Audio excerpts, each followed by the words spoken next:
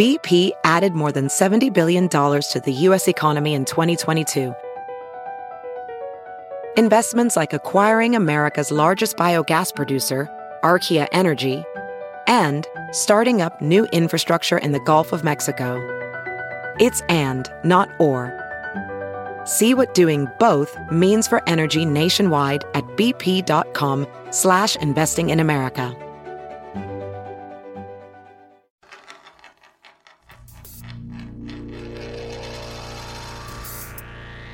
Hello, everybody. Happy race day. This is Stacking Pennies presented by Mobile One Spare Change Edition. We are recording live from Daytona. Myself, Ryan Flores, God knows where he's at, but he is getting locked in, ready to go back over the wall today, and excited to have back on the show. Excited to get her ingrained each and every week. Miss Danielle Trotta, how's it going, guys? Good morning. Looks like a beautiful day for racing, Corey. Oh, the sun is shining, the wind is blowing, and, well, it's Florida. You can't say no rain because it'll pop up in 5 minutes, but the forecast looks pretty good for some racing. Dude, it is hot and slick down here, so let's just jump right into it. These guys that qualified good, with it being this hot and slick, are they going to race good or what's going on? I hope not. I hope not. I don't know. I mean, we did not have any speed in our Team Nigu Chevy yesterday, which we generally don't have a lot of speed.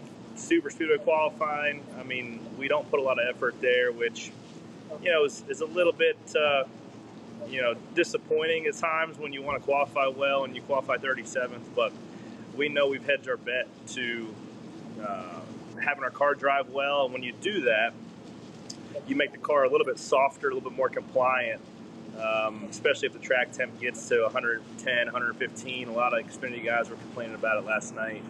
So we've hedged our bet to making a bit more of a compliant and maneuverable car. So hopefully that pays off tonight because Danielle had a good observation from qualifying. So what did you see?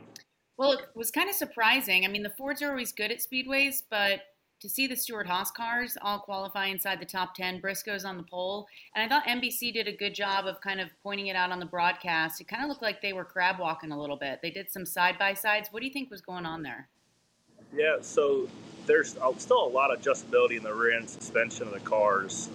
NASCAR mandates your toe link slugs because you adjust toe link toe to change your bump steer. So as the car travels, it can steer the tires one way or the other. And if you steer the car, you would be steering the rear tires pointing to the left to get the blade out of the air. When you do that, you take a lot of total downforce away because you're trying to hide the spoiler. That's the intent, to make good straight line speed by yourself. But you sacrifice a lot of drivability. You sacrifice a lot of longevity with your car. And I also think it puts it closer. You see a lot of guys now with this next gen car, when they get bumped and they take a big bump draft scenario, it sits on the left for a bump stop. And I think that since you're already over to the left, it puts those cars even closer to the verge of getting pushed and sitting on that left for a bump stop and poking the fence. And the question on everybody's mind coming down here is, how does the race play out? Is there going to be desperation? Is there guys going for a regular season championship trying to get 15 points? Is there guys within the playoffs already locked in to try to get 5 more points? And there's obviously guys such as myself outside the playoffs with no chance to point their way in, that this is our one opportunity to throw a Hail Mary and get in the playoffs. And for a team like ours, Daytona presents an opportunity to change the bottom line financially of our team over 7 figures, probably closer to 8 figures over the next 3 years. So there's a lot of weight and a lot of opportunity here today at Daytona. So I wanted to pick your brain though, Ryan. You first week back in 6 weeks.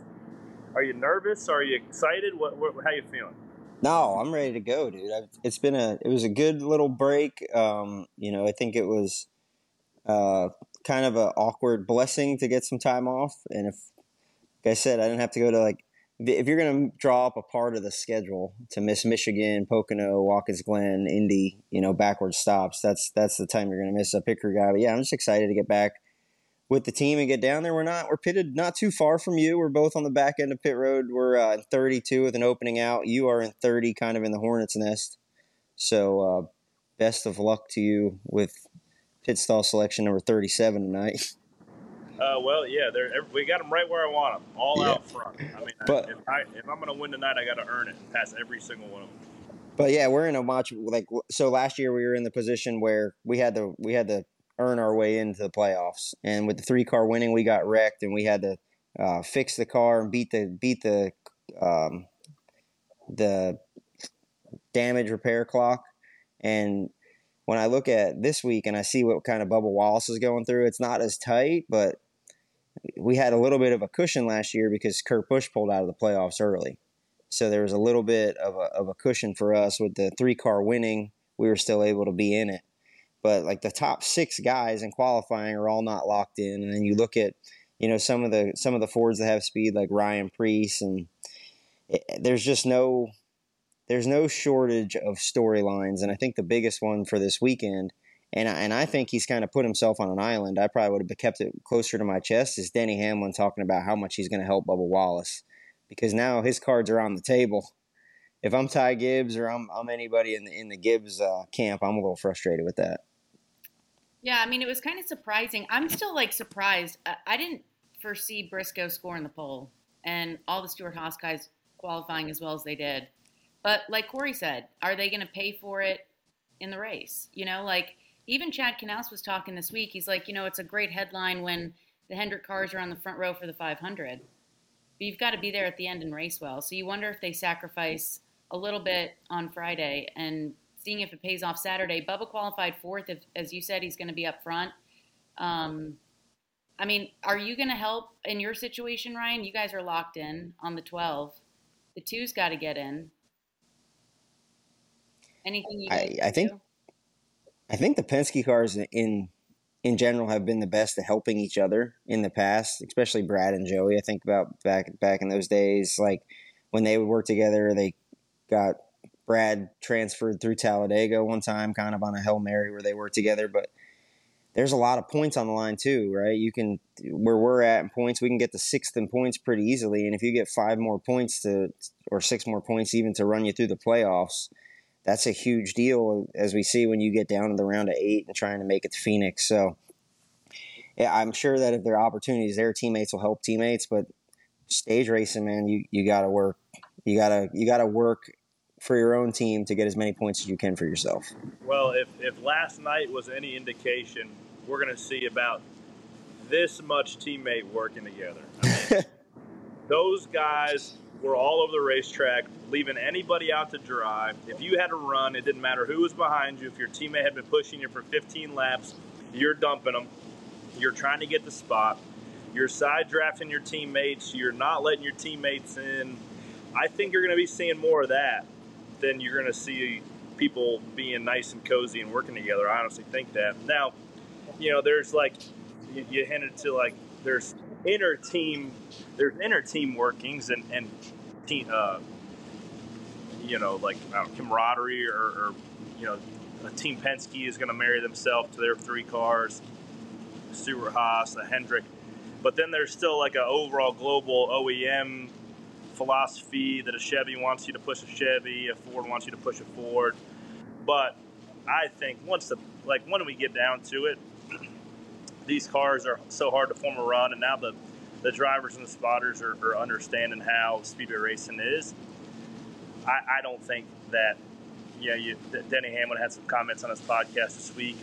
He has been outspoken about pushing the 23 over the 54, but a lot of those times you rarely get an opportunity to pick who you're going to push. Most of the time it's I got to push this guy because this is going to put myself in the best position to win the race. So, it sounds good, and it makes a headline, makes some clickbait for some articles this week. But I would be hard pressed to think that coming out of turn 4, Denny Hamlin's going to have the choice to push the 54 or the 23. He's going to do what he can to put his 11 car in the best place to win. Because at the end of the day, he cares about winning more than pushing anybody else in the playoffs, I think. Well, he's trying to win the regular season championship too, so he's got to look out for himself. Like, but to be fair, like he was asked in a dream scenario, what would you do? And he's like, I want my car in. You know, I want the 23 in, and I get that. We were asking on Sirius, the fans yesterday, guys, like, what would be your dream scenario and how this race plays out Saturday night? And there was a lot of love for Chase. There was, don't get me wrong, like a lot of people want to see the 9 pull off a miracle. I mean, this is a Game 7 moment. You know, like in sports, it does not get any bigger than Game 7. And that's what NASCAR's done. But a lot of the dream scenarios that we got were that 7 car. They were like, they want to see Corey pull it off. Let's go. I have a unusual feeling of like peace and just like confidence about it. I walked in yesterday like a little bit different, you know, like a little bit of different pep in my step. I don't know what it is. It might just be like all the good things that we've got going on as a team. We've had a lot of pace the last couple of weeks, but I came through the tunnel yesterday feeling a little different. And you get let down a little bit when you lay down a heater of a 37th place lap time of qualifying, but I think that it's going to play out like we saw last year, where there's maybe 12 cars that aren't involved in an incident at the end, and we're going to play our cards the best that we can with the speed in our car, and hopefully we can find a couple of good drafted partners to race smart and to flip guys potentially on green flag pit strategies that we always see here at a speedway. But I'll say I was thinking about this in the shower this morning. It would be unbelievable, but I would not be surprised if you saw the 7 car win. Come on. So I'll leave it with that. Corey, can you can you tell us, have you been a part of like any Chevy discussions? Do those happen today amongst manufacturers? Oh yeah. Yeah, they happen, but you know, we're like the redheaded stepchild. Hey, Ryan was dogging on the hangout in the back strategy on Wednesday. I know qualifying dictates a lot of this. Corey, there is no shame in being there at the end and hanging out in the back a little bit if you need to. Well, here's the thing. I don't have to work my way back there. I already started to. So like my strategy's kind of made for me. But it makes zero sense for us to try to now. I've been on both sides. I've been in the meetings, the comp meetings. Like, I'm going to go up there and I'm going to get track position because it's hard to get, and I'm going to try to hold on to it all day.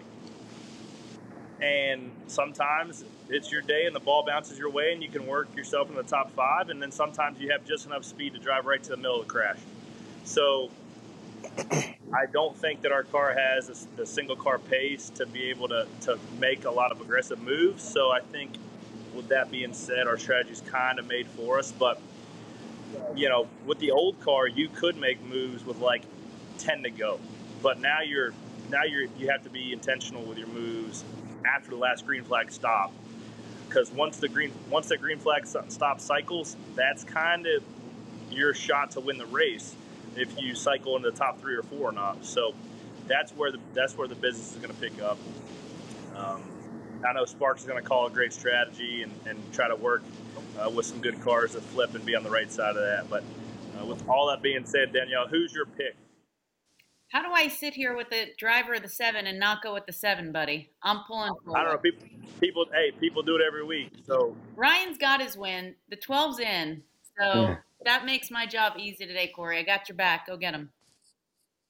You're already a kiss ass. You only been on the show a week, Danielle. You're my people. Who you got?